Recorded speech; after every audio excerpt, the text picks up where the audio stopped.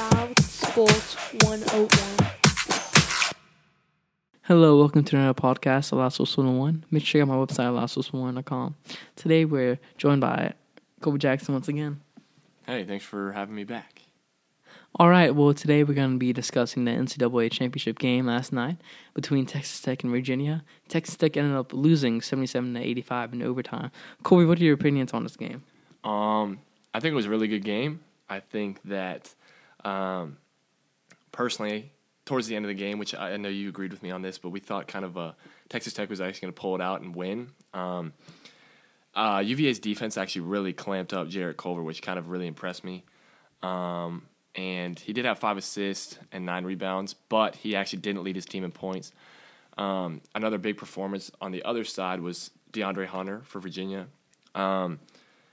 He struggled in the first half, but he just completely dominated the second half and the overtime, obviously hitting that clutch shot to send it to overtime. And, there was a lot of calls that could have gone both ways, calls that were out of bounds or things like that. But overall, I think it was a really good game.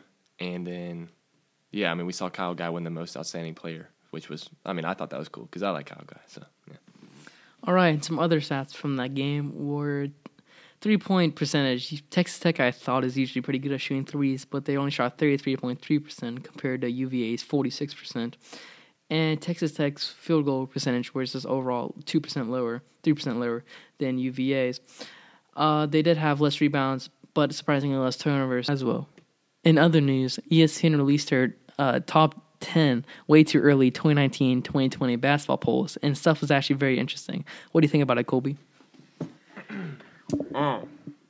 So I'm going to go ahead and read off the rankings in order. So their way too early rankings were number 1, Michigan State, 2, Marquette, 3, Kentucky, 4, Virginia, 5, Villanova, 6, Duke, 7, Michigan, 8, Gonzaga, 9, Maryland, 10, Ohio State.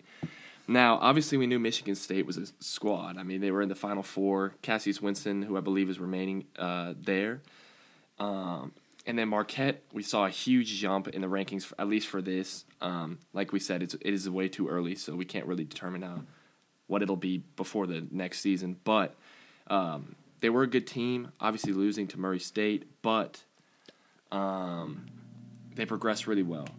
Number 3, like we said, was Kentucky. They're obviously a good team. We've seen that. They're always a good team. John Calipari leads them to, as far as he can, at least in the tournament, and he does well almost every single year. Number 4, Virginia, obviously, who just won the national championship, so you could expect them to be ranked high. 5, Villanova. Now, I think that's also a little risky. I don't know. I don't know exactly what recruits they're getting. I know what's his name, Javon Quinterly or whatever, who committed there, is looking to transfer out quite possibly. Not sure if that's going to happen or not. Obviously, Duke, Trey Jones just said that he was going to remain there, which is a huge plus and bonus for Duke as not necessarily the greatest scorer, but he did well in the end of the tournament, though he was actually producing points, but he's a great defensive asset to the team.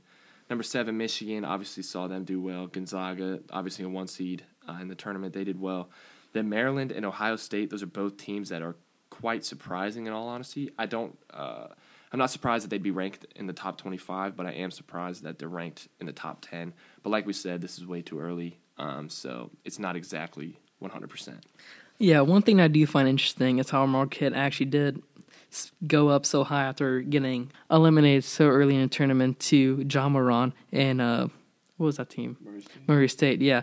Another thing that I find interesting is that Villanova, as you said, is up there so high. I do know that they recruited Jeremiah Robinson Earl from IMG Sports Academy, but that's definitely their highest recruit. And I'm not quite sure how well he'll be able to take the team in his first season because he's obviously no Zion.